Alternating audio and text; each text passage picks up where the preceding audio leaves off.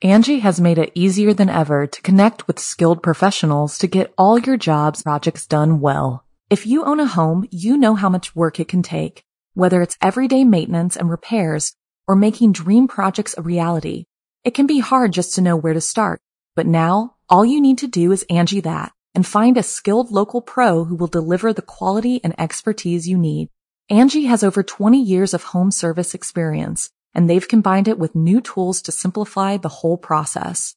Bring them your project online or with the Angie app, answer a few questions, and Angie can handle the rest from start to finish, or help you compare quotes from multiple pros and connect instantly, which means you can take care of just about any home project in just a few taps. Because when it comes to getting the most out of your home, you can do this when you Angie that. Download the free Angie mobile app today or visit Angie.com. That's ANGI.com. The following program is a production of Chilling Entertainment and the creative team at Chilling Tales for Dark Nights, and a proud member of the Simply Scary Podcasts Network. Visit simplyscarypodcast.com to learn more about this and our other weekly storytelling programs, and become a patron today to show your support and get instant access to our extensive archive of downloadable ad-free tales of terror. Thank you for listening and enjoy the show.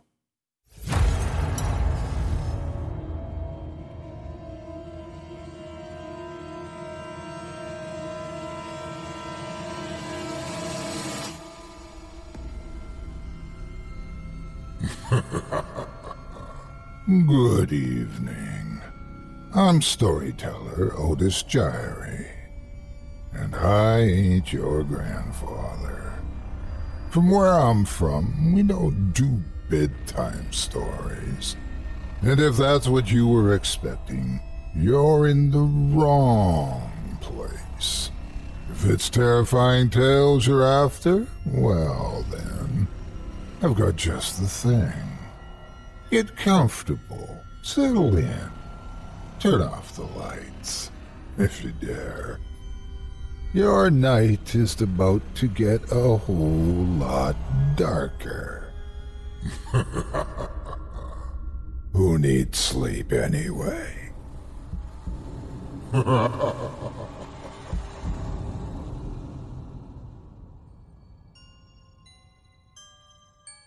Good evening. You're listening to Scary Stories Told in the Dark. Welcome to Season 2, Episode 6. I'm your host, Otis Gyrie. In tonight's episode, I'll be performing 4 stories for you, ranging from Lovecraftian horror from a bygone era to tales about the unexpectedly undead, what's waiting beneath the waves, and unexplainable sounds from underground, all from the macabre mind of author Tanya Brown.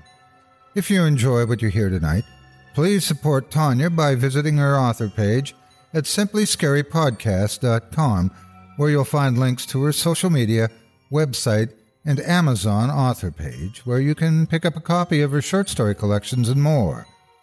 You're listening to the standard edition of tonight's program, which includes the first 2 stories. If you'd like to show your support and enjoy an extended version of this and our other episodes, featuring twice the terror, simply visit simplyscarypodcast.com and click Patrons in the upper menu to sign up today. Thank you for your support. It's time to get started, so lock your doors, turn the lights down low, and settle in. The show is about to begin.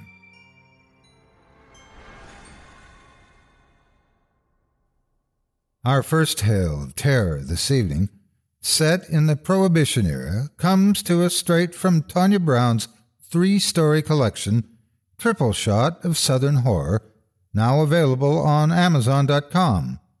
I give to you Devil Drink.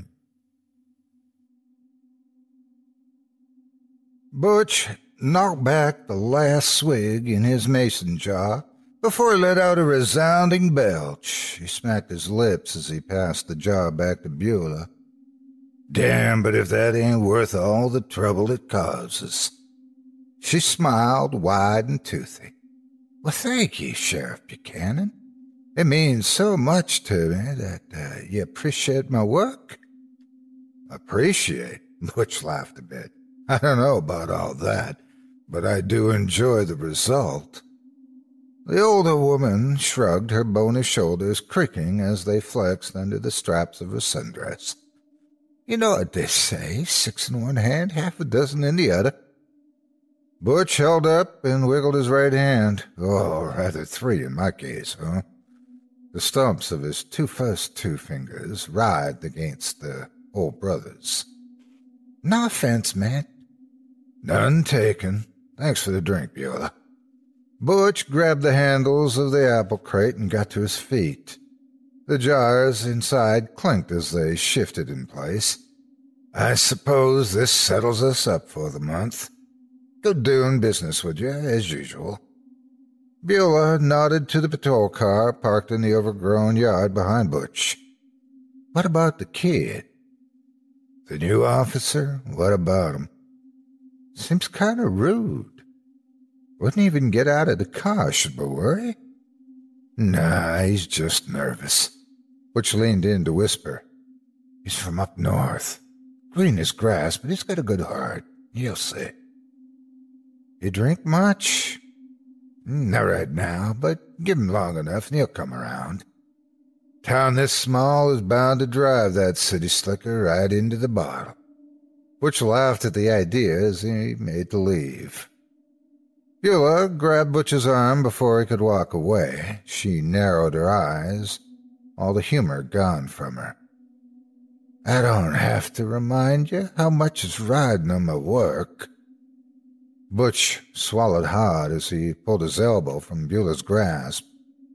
There was always a weird feel in the geezer's touch that made Butch's missing fingers itch. No, you don't. I'll make sure that your kid understands, too. To do just that, Sheriff, just that. Beulah retreated into the darkness of his shack before Butch could say another word. To the best of his memory, Butch had never been inside of Beulah's place, nor did he want to. Something about the whole mountaintop made Butch's fingers twitch, dance, and itch. He had heard of phantom pains before, and from time to time he could feel his missing fingers so wholly that he would make to use them before remembering they were gone. But as soon as he was within a mile of Beulah Walker's property, his fingers not only felt whole, they felt real. More real than amputated fingers should feel. Butch held the crate tight to him as he plodded back to the patrol car, the deep clank of the jars setting his nerves on edge. He hated when Beulah closed the deal on such a bewildering note. While it was true the old woman always carried an air of mystery, nothing made her seem more mysterious than when she talked about her work. No one really knew what Beulah's work was, and truth be told, no one wanted to know. All anyone knew was that Beulah made the best moonshine this side of Black Mountain, and was generous with her wares as long as they left the old girl alone about it. But there was something in Beulah's voice that made Butch uneasy, a warning in her tone that left Butch's skin crawling. By the time he made it back to the car, his mood had soured worse than the shine. "What's that all about?" Kirk asked. "Nothing you need to worry about," Butch said. Kirk eyed the crate as Butch slid it into the back seat. "What's in the jars?" "Your mama's piss." The young officer frowned. "That's not a very nice thing to say." "Then stop asking questions that don't need asking." With a grunt, Butch wedged his ample frame behind the wheel, turned over the engine, and backed the car down the long drive. There was a blessed period of peace as Kirk, insulted into silence, kept his trap shut. Butch used the time to work on how he planned on explaining the way of things to the new officer. He was hoping that just dragging the kid out to Beulah's place and letting him take a few swigs of the stuff would do the trick. But no. The boy wasn't just green, he was a prude. Everything had to be by the book. And no matter how you put it, bootlegging was definitely not by the book. How do you liking Black Ridge? Butch asked, trying to find a common ground on which to work things out. It's okay, Kirk said, a little bit small for my taste, but okay. Small is right. I would say it was a one-horse town, but we don't even have a horse, Butch smiled. Kirk didn't. Anything I can do to make you more comfortable, Butch asked. No, I'm fine. Though he didn't sound fine. The kid's voice was laced with tetchiness. It took everything Butch had not to just make him walk the 10 miles back to the station. Butch drew a deep breath and braced himself as he said, "Sorry I raised my voice back there, son." The officer visibly relaxed at the apology. "Thank you." "Not at all. You had every right to ask what you asked." "I see. And does that mean I get an answer, or just an apology?" "Well, see, son, it's awfully complicated." "I see." The young officer crossed his arms, his body language belying his words. Butch could tell the kid didn't see it all. He needed more information, which was where Butch was headed anyway. "But," Butch said, "I am willing to tell you if you're willing to listen." Kirk seemed to think about this for a moment before he said, "I'll listen. I don't think I'm going to like what I hear, but I'll listen." Butch supposed that was the best he was going to get from this brat. "Let's start with what you think you know. Why don't you tell me what's in the jars?" "Alcohol." "Correct. Which makes the old lady a bootlegger." "Correct again. Which last time I checked was illegal, as in the possession of said alcohol." "And that is 3 for 3. Way to go, kid," Butch laughed. "Want to try for another? It's double or nothing." Again, Kirk showed no sign of humor. "I fail to see why this is so amusing. You drive out here during business hours to pick up an illegal load of homemade liquor. That doesn't seem funny to me. It seems wrong." Butch sighed, heavy and deep. He was beginning to regret bringing the officer along, but he knew it was a simple case of deal with it now or deal with it later, and Butch always considered himself a let's get this over with kind of guy.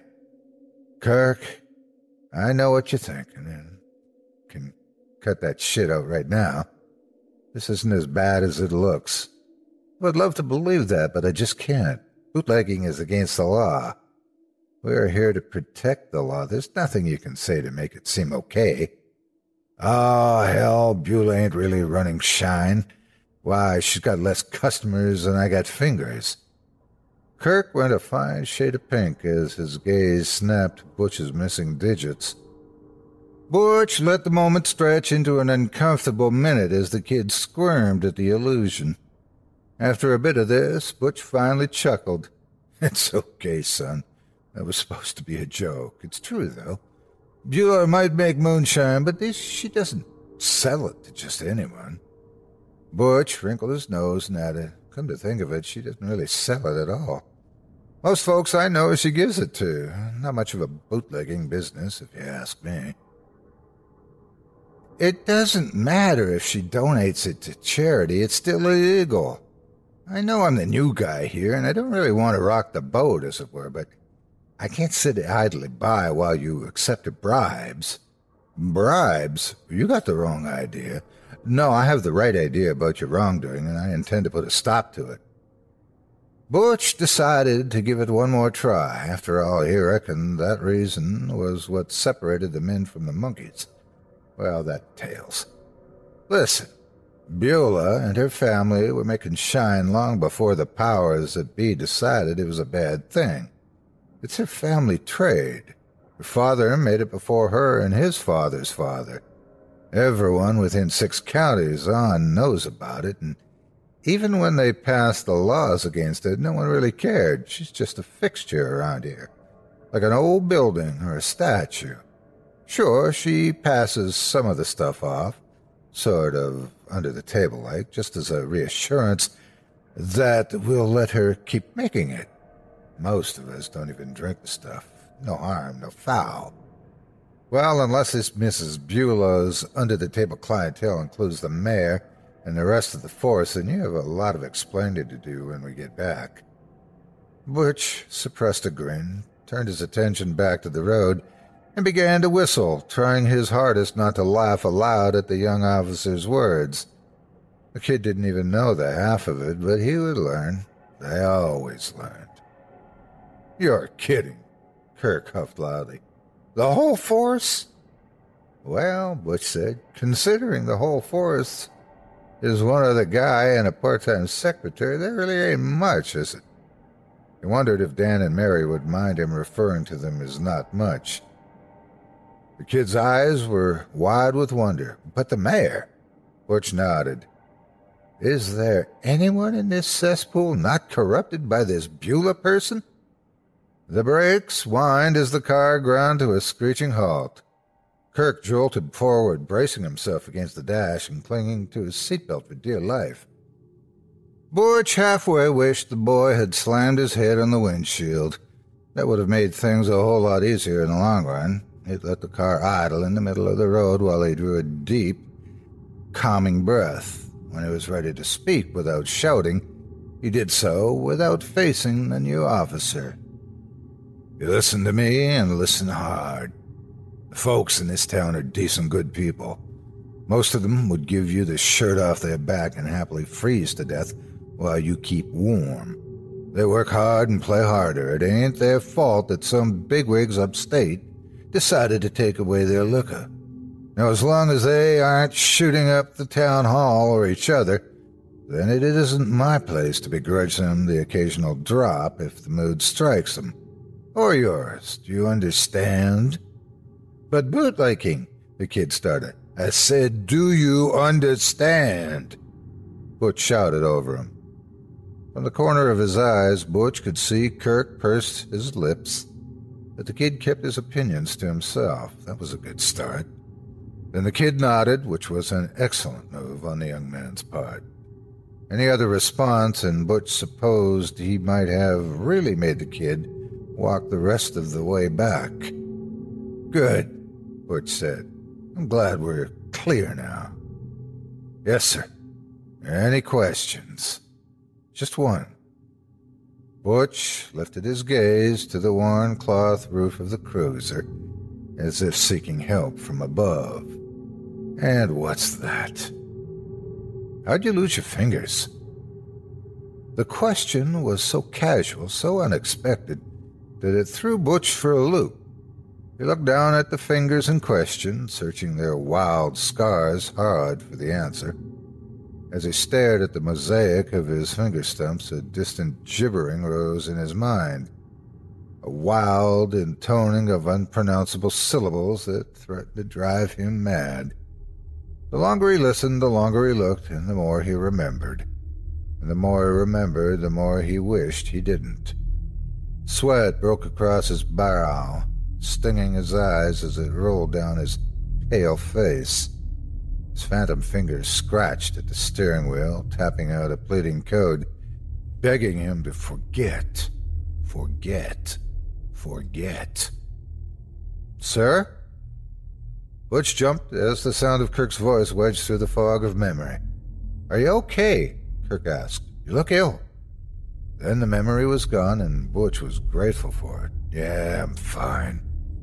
Must have been something I ate." He forced a belch for effect. "Or maybe something you drank?" Kirk raised an eyebrow. "Let it go, Officer Durham." Kirk turned away, facing the window before he said, "Yes, sir." "Good boy." Butch put the car in drive and eased it back into locomotion. "Now, let's get back before Dan panics and calls the county Mounties to look for us." "Why would he do that?" "Are you kidding?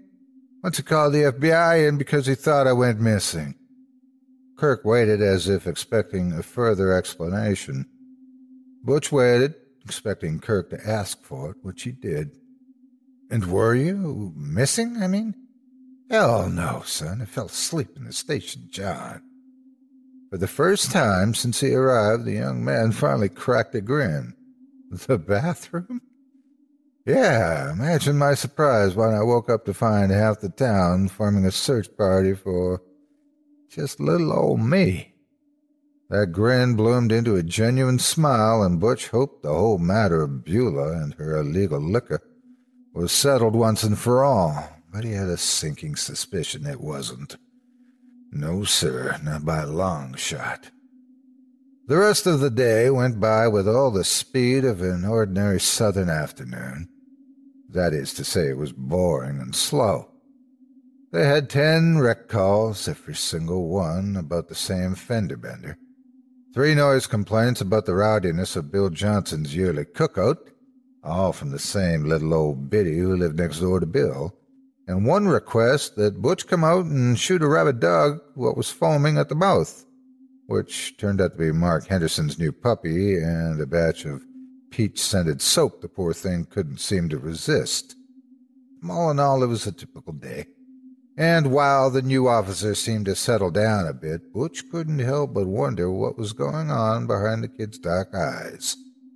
Did Kirk really believe he was on the trail of a terrible ring of bootleggers? Or did he realize that that ring consisted of a few middle-aged men who mostly used Beulah's moonshine to strip paint and clean carburetors? Butch hated to admit it, but he got the feeling Kirk wasn't quite done with the whole thing. And when it came time to shut down for the night, that feeling was still nagging at him, right in the pit of his gut. "Headed home?" Butch asked. Kirk shook his head as he made his way to his sedan. "I'm going to go for a drive first. Nice night. Thought I'd take in some air before I headed back to the boarding house." "You do that. See you tomorrow." "Tomorrow?" "I know it's Saturday, but I like for the guys to at least check in once on the weekend if you can." "Oh!" Kirk paused to draw out a wide smile. "I think you'll see lots of me tomorrow." Butch frowned and furrowed his brow, and sure, if he liked the sound of that. The kid's voice had a vaguely threatening tone to it. Hell, it had a heavily threatening tone when one got right down to it. Kirk must have realized how his words came off because he backpedaled just as quickly. "I mean, I've got a lot of training left to do, lots of manuals to read, stuff like that. Good night." And with that, the kid ducked into his car and sped off.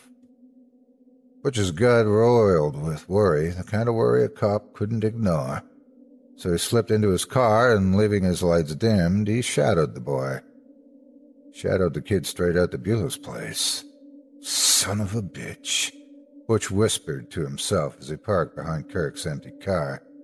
They were still at least a mile from Beulah's little shack. Kirk must have decided to take the rest on foot. Butch cursed his cushy lifestyle as he trekked that last mile, huffing and puffing up the rocky path. After a breathless hike up the mountainside, he saw the shack lights flickering between the trees. Butch stopped a minute to catch his breath and prepare his mind. There had to be a way to stop Kirk from making this mistake. What harm was there in a little drop now and again? What trouble did this little arrangement cause? None.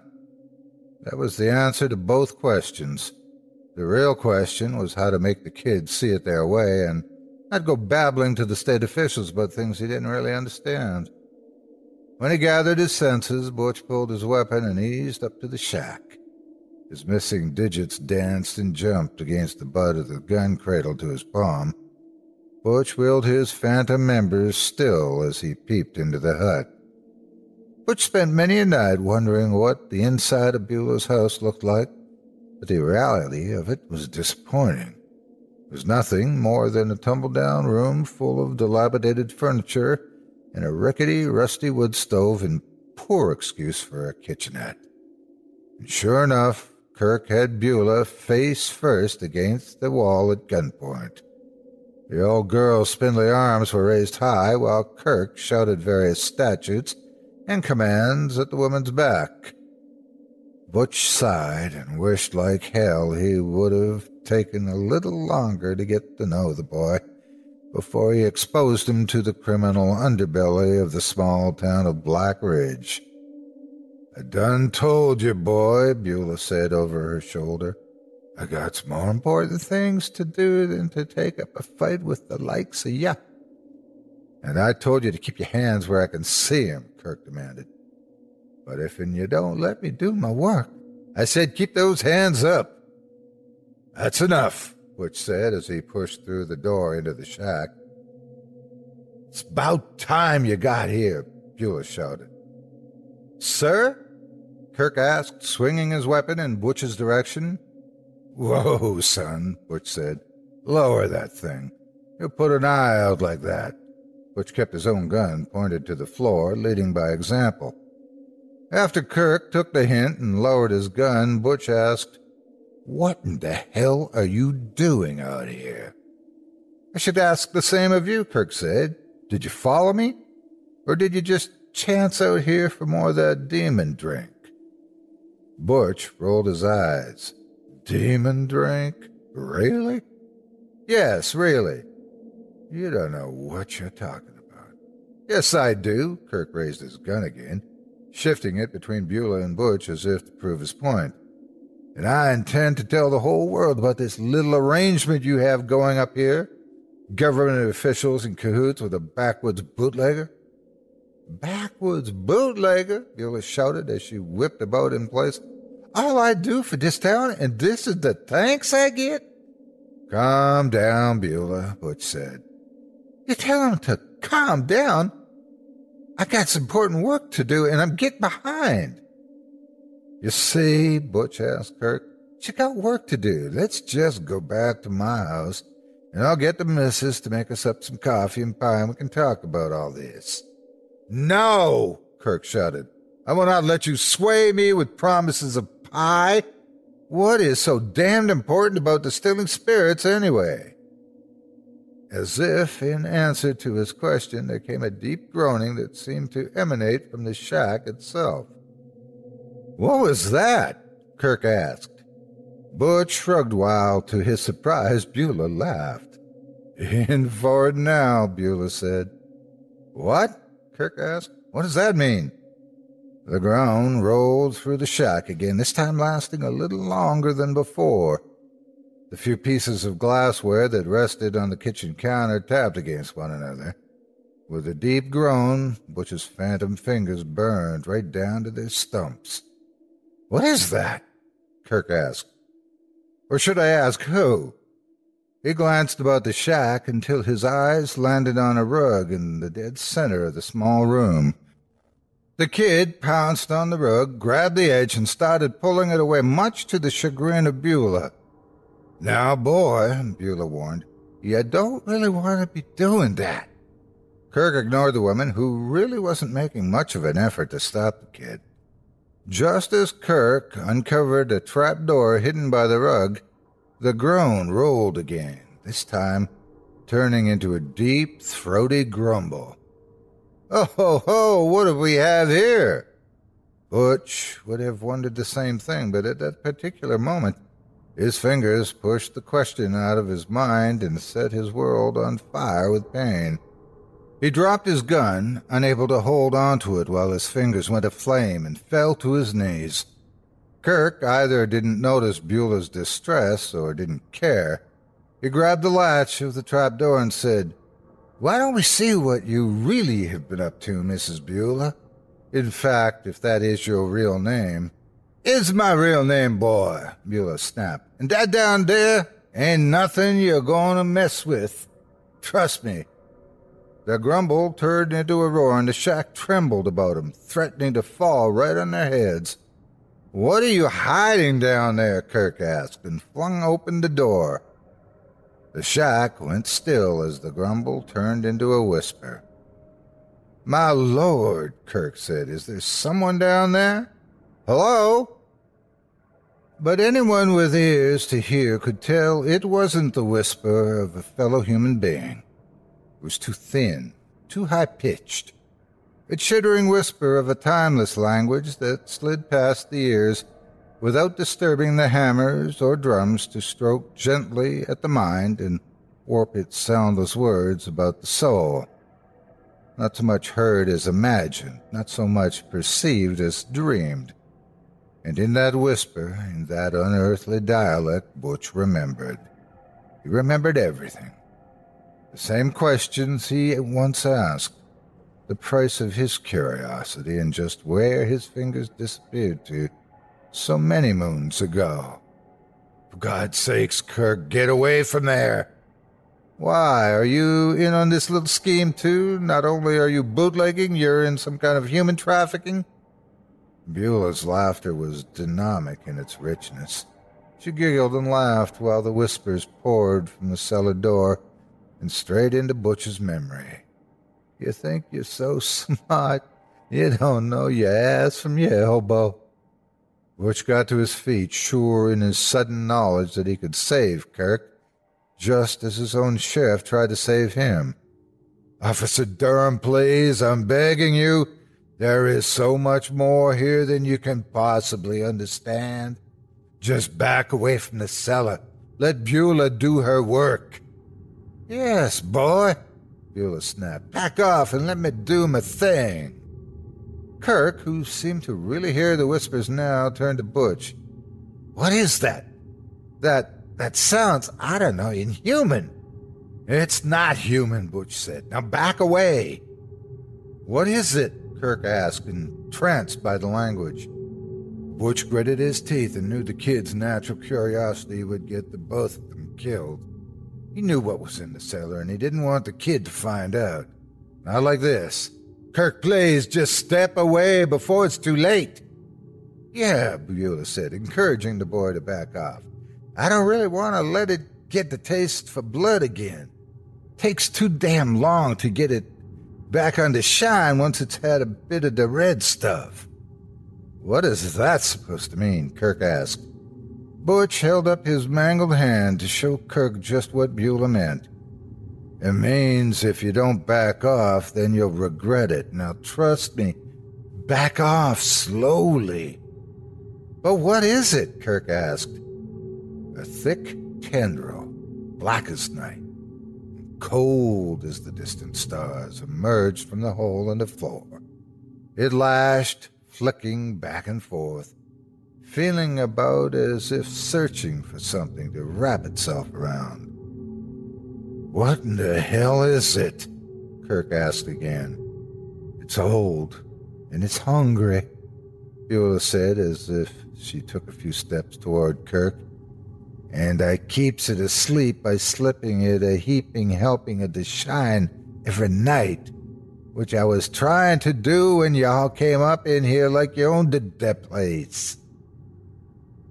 Kirk looked more confused than ever as he eyed a second rising tendril of darkness. Kirk, Butch begged, it doesn't matter what it is, just walk away. Listen to your Papa Bear, little woman, Beulah said, moving closer to Kirk as she spoke. This ain't his first rodeo.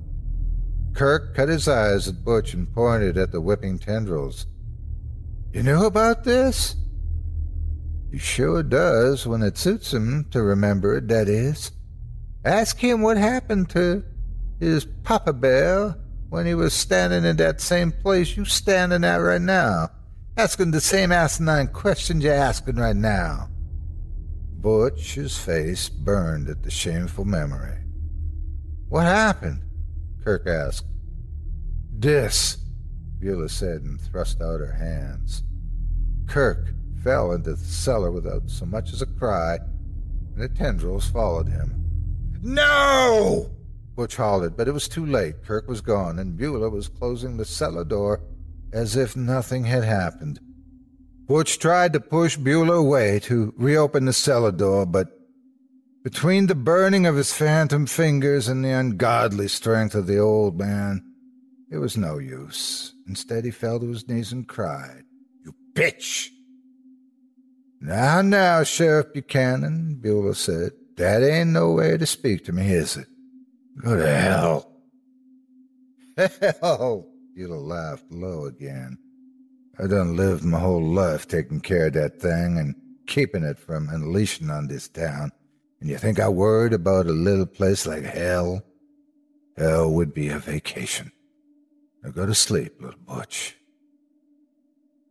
No sooner had the geezer spoken his name than Butch collapsed into a deep and troubled sleep.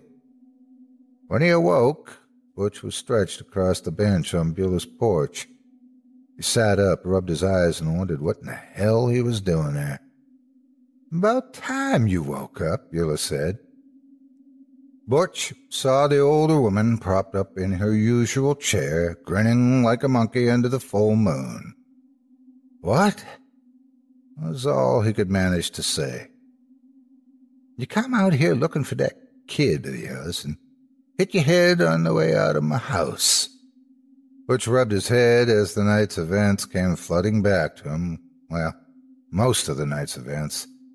"That's right, I followed Kirk out here. Where'd he go?" Beulah shrugged. "Don't know. Said he had business elsewhere." "Oh, shit. He'd probably gone to the state troopers. Jesus, Beulah. I'm so sorry for bringing him out here." "Nah, not at all. Besides, I don't think we'll have any trouble from him again." "You think?" Beulah nodded, the grin growing wider. "Had a nice long talk with the boy and sent him on his way. Seemed awful eager to go home and see his mom and pa." "Huh, you sure?" "Sure as sugar." The grin never faltered. "I guess I should go then." Butch scratched at the space of his missing fingers as they jitterbugged against his thigh. Butch needed to get away from here before the stumps danced right off his hand for good. "Sorry to fall out on you like that. No worries, that door beam too low. I hit my own fool head on it sometimes." "I'll get out of your hair, then." Butch got to his feet slowly, the porch swimming with his aching head. I just... what? I feel like I'm forgetting something." Beulah's grin relaxed into a soft understanding. "That's good, though, ain't it? Ain't it good to forget sometimes?" Butch, unsure what that meant, but wise enough not to ask, just nodded his head and walked away, ignoring the deep burn of his missing fingers and the unforgettable sensation that he was leaving something behind. Or maybe someone.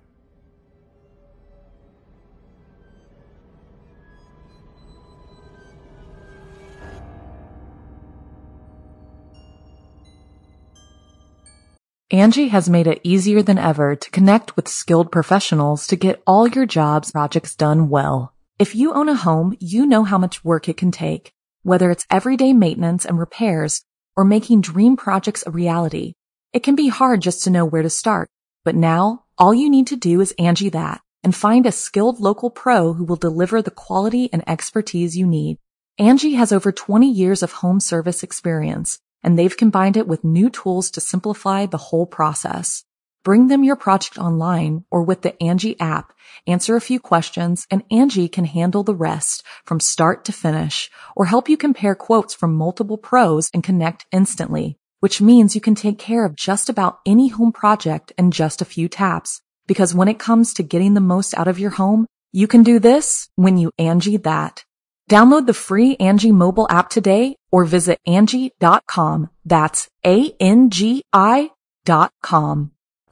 Our second story this evening is entitled Sweetbread.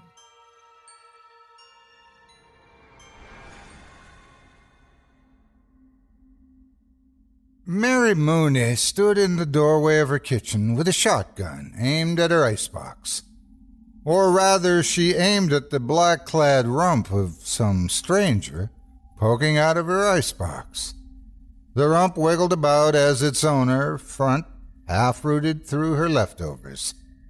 Now, it wasn't unusual for someone to stop by for a glass of iced tea or an hour's gossip, but never unannounced, and certainly not at 5 in the morning. Mary caught the flash of a blueberry pie in the middle, scooped away. The whole freshly baked pie was spoiled. "My icebox ain't no trough," she said.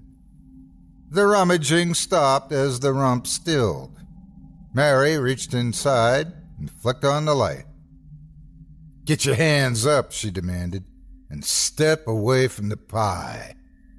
She cocked the gun to show the rump she meant business, which she most certainly did.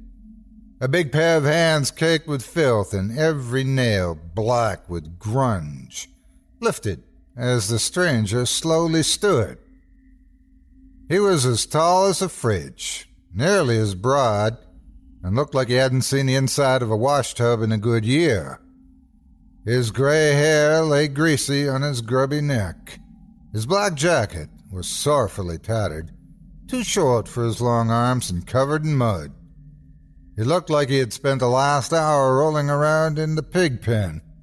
Sort of smelled like it, too. "Now, turn around," Mary said, real slow-like. "One wrong move and I'll empty this here buckshot into your butt." When he finally turned to face her, Mary regretted having asked him to do so. He was a horrible sight. The skin of his face that was not covered in blueberries had a sickly green tint to it. A moldy hide stretched taut across his skull. His lips were thin, black lines pulling tightly away from his blueberry-stained teeth in an eerie half-grin. His eyes were milky, dark marbles floating free in their sockets. In short, he was a monstrosity. A big, filthy, blueberry pie-stealing monstrosity. "Hey, honey," it said through a mouthful of pie. It was then that Mary recognized him as her big, filthy, blueberry pie-stealing monstrosity. "Rufus?" she asked. She dropped the shotgun and covered her mouth as her eyes fled wide with horror. "Careful, Mary Bear," Rufus said as he pointed to the clattering gun. "But Rufus," Mary said through her fingers, "you're dead." "Well, that's fine. How'd you do? Come down for a snack and you want to kill me for it." Rufus frowned as he wiped the pie from his face. He stopped as he spied the berries on his muddy sleeve. Understanding must have come upon him, for he looked duly guilty. "That pie was for church, wasn't it? I'm sorry, sugar. Ain't no need to shoot me over it." He stretched his black lips back, baring his teeth. Mary's stomach lurched at the gruesome sight. What should have been a sweet smile ended up a slavering snarl.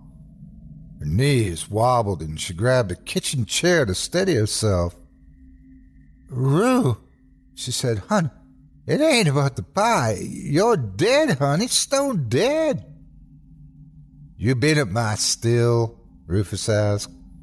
He raised half a brow, cocked his head at her with a loud crack. "You've been dead 'bout near 2 weeks."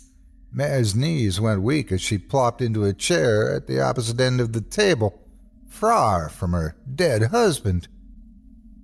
"You sure you ain't been at the Shine?" he asked again. He jerked his chair from the head of the table, and the sound of twisting leather rose from his knees as he sat.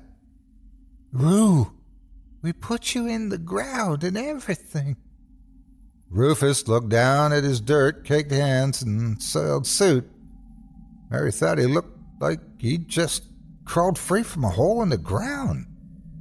But that was to be expected because he had indeed just crawled free from a hole in the ground.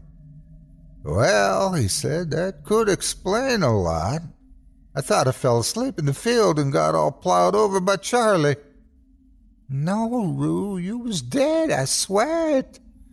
She slid a pie pan down the table. "Look at yourself." Rufus lifted both brows to her as he raised the pan to his face. He fell silent as he stared at the monster staring back at him. Mary's heart went out to him, even if he looked like hell. "That ain't me," he said. He patted his rotting face with a decaying hand. "Oh, Mare Bear, what happened to me?" "You don't remember?" she said.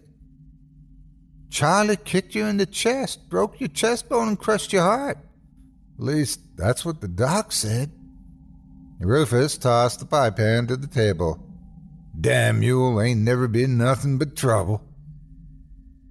He ran his hand over the breast of his muddy suit, his breast giving in soft where his heart should have been.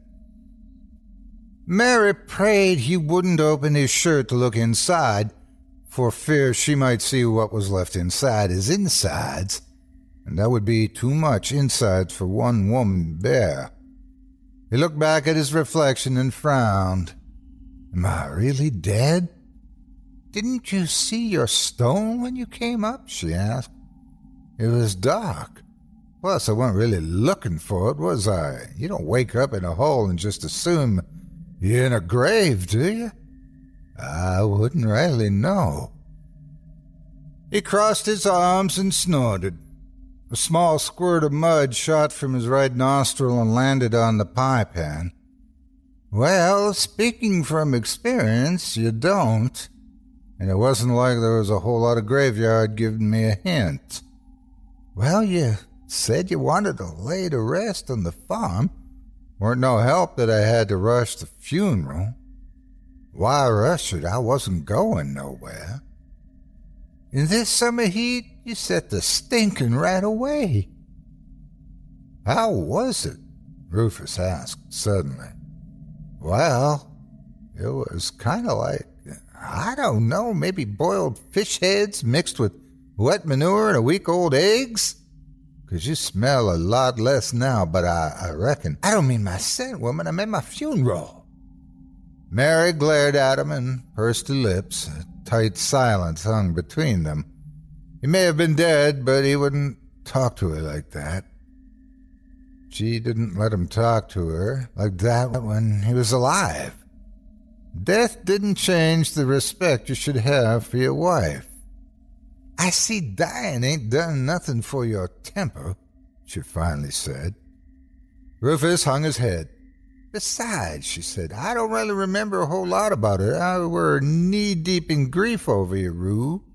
"You don't remember nothing?" he whined.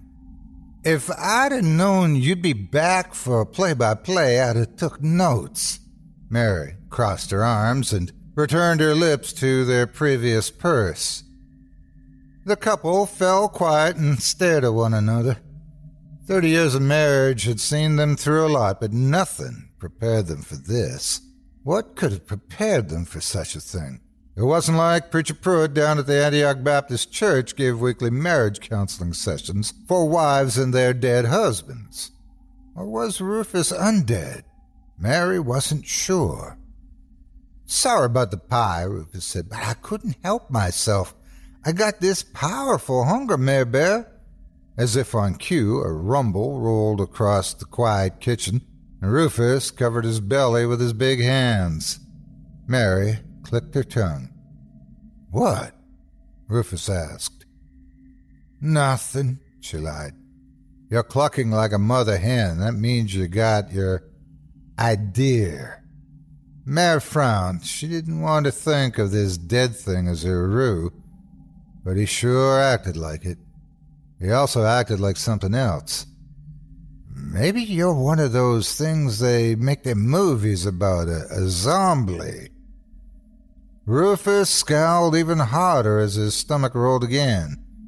"You ain't never seen a zombie movie, have you, Rue?" she asked. Rufus shook his head and his neck creaked like a dry wind blowing across an old tombstone. Mary had only seen one zombie movie when she was much younger, but she was sure they all pretty much had the same plot. Zombies eat people. The brains mostly, her words trailed off. Rufus raised his face, sniffing at the kitchen air like an old hound dog. "Brains, you say?" Rufus asked as he breathed deeply, as if enjoying a sudden delectable scent. He nosed around, sniffing and snorting. You got something on the stove? Something smells awful good. He sniffed toward her. I think it might be coming from you, Mary Bear. Rufus Mooney, despite his best effort to the contrary, began to drool. Mary stared as the dead man raked his black tongue back and forth across his putrid lips. He was looking at her the same way he looked at her whenever he wanted that certain special something, which was to say, he looked at her with hunger. She went white with terror. Her look of horror seemed to snap Rufus back to his senses. He lost the look of hunger and shrugged as casually as he could imagine. I don't think I could rightly eat people. Thank God for small miracles, she said softly. Besides, he said between chuckles, if all I eat were brains, I'd starve in this town within a week. He laughed hoarsely. Mary shuddered at the horror of it, but part of her laughed with him. Part of her knew he was an abomination, but part of her wanted him to stay. But want as she might, she knew in her heart that Rufus was long gone, kicked to death by his own ass. She stood and went to the fridge. She might have to send him away, but she didn't have to send him away hungry. Maybe we can find something to satisfy your hunger. That's more like a wife, Rufus said. An idea struck Mary, and she stopped mid-search, lingering in the cool air of the fridge. You know, I'm not really your wife, not no more. What you mean? I still got my ring. Rufus rubbed at it, then held up his decrepit left hand. A golden band glowed against the ghastly flash. Mary shook her head as she closed the fridge door. Don't you remember our wedding vows? Yeah, love, honor, and obey. Now obey and make me some flapjacks, woman. Mary looked down at Rufus. I meant the bit at the end. His milky eyes lit with unholy desire. You said I could kiss the bride. She shook her head again. Till death do we part. So? Honey, you died. Mary waited as the bitter truth sank into Rufus's soft skull. I can't stay, can I? He whispered. No, she said. I love you, Rube, but you know you can't stay, not like this. She ran a trembling hand across his skeletal face. Without warning, Rufus pushed her away, stood and stalked towards the door. Rufus! Mary shouted, but didn't give chase. She heard the door slam as the first tears came. It was as painful as the day they brought his broken body home. Hurtful as watching them lower his casket into the ground. Heartbreaking as knowing he was dead and gone. No, it was far worse. Mary sat at the table, staring at the muddy tracks on her kitchen tiles. Suddenly she heard a dull knock at the door. She ignored the knock as she pushed around the filthy pie pan. Rufus was dead and gone. Perhaps she had imagined the entire thing. The knock came again. Mary went to the door just as the knock doubled in time and strength. She pulled the door open wide, ready to bless out her early morning visitor, when she found a pleasant surprise on her porch. It was Rufus, propped against the porch frame, still muddy, still smelly, and still dead. Widow Mooney, he said. Mary stared at him in silence. Ma'am, I'm sorry about your recent loss, but I must confess I've had my eye on you for some time. Unfortunately, I have to go away for a while. I don't know how long I'll be, or if I'll ever come back. I'm sorry to hear that, she said. You seem like a fine man. Rufus turned his milky eyes to the horizon and nodded. I thought maybe we could break some bread and watch the sunrise one more time before I go. Mary wiped away her bitter tears. As long as it ain't my sweetbread. Rufus grinned. It should have been goofy.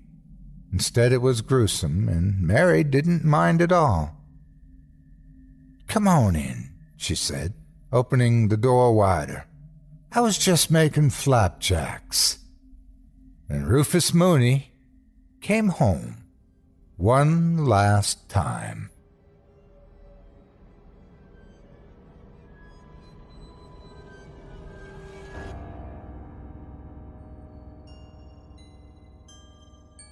Thanks for joining me tonight for Scary Stories Told in the Dark.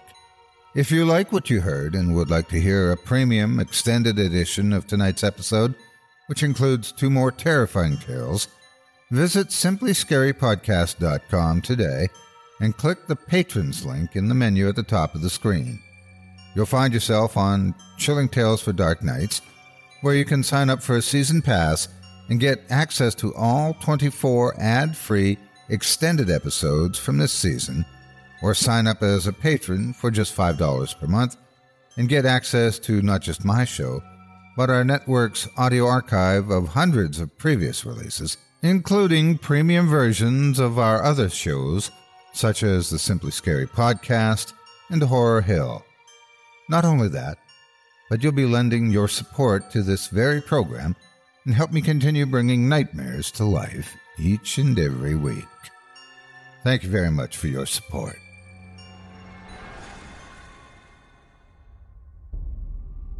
Thanks for listening. You've been listening to Scary Stories Told in the Dark, a production of Chilling Entertainment and the creative team at Chilling Tales for Dark Nights, and a proud member of the Simply Scary Podcasts network.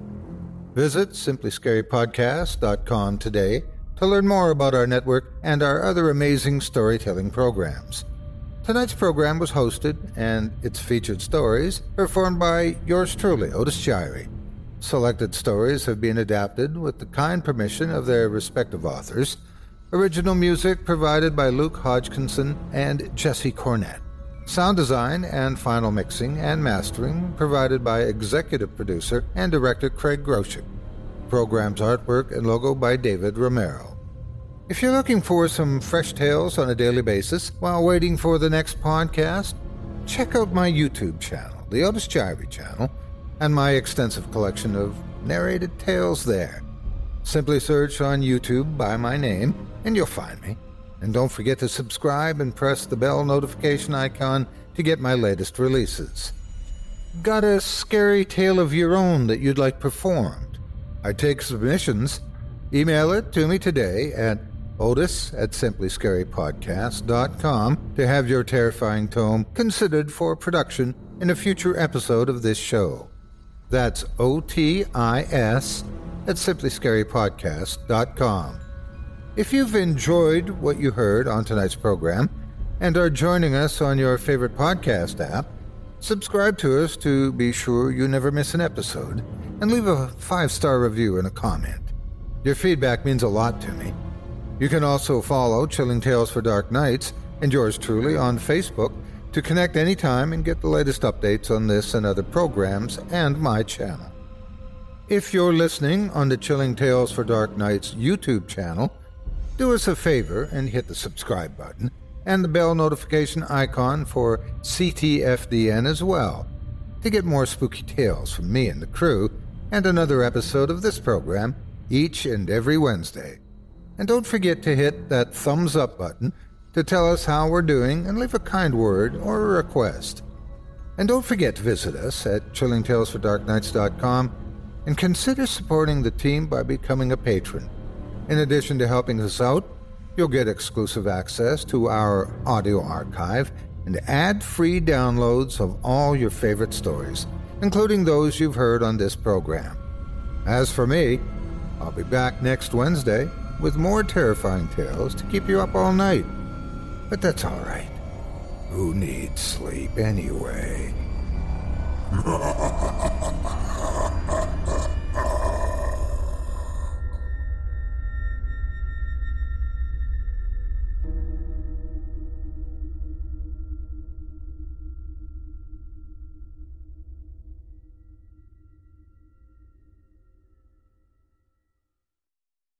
Angie has made it easier than ever to connect with skilled professionals to get all your jobs projects done well. If you own a home, you know how much work it can take, whether it's everyday maintenance and repairs or making dream projects a reality. It can be hard just to know where to start, but now all you need to do is Angie that and find a skilled local pro who will deliver the quality and expertise you need. Angie has over 20 years of home service experience, and they've combined it with new tools to simplify the whole process. Bring them your project online or with the Angie app, answer a few questions, and Angie can handle the rest from start to finish, or help you compare quotes from multiple pros and connect instantly, which means you can take care of just about any home project in just a few taps. Because when it comes to getting the most out of your home, you can do this when you Angie that. Download the free Angie mobile app today or visit Angie.com. That's ANGI.com. It's lunchtime at Tim Hortons, and we're serving up a special deal just for you. Our new $5.99 lunch deal includes your choice of any lunch sandwich and a side of crunchy kettle chips. Because what's lunch without a little crunch? And the sandwich choice is all yours, like a ham and Swiss, Chipotle chicken wrap, BLT, and more, made to order just the way you like it. Tim Hortons' new lunch deal. Simple, delicious, and just $5.99. Now that's a good deal. Only at your neighborhood Tim's. U.S. only. Price and participation vary. Terms apply.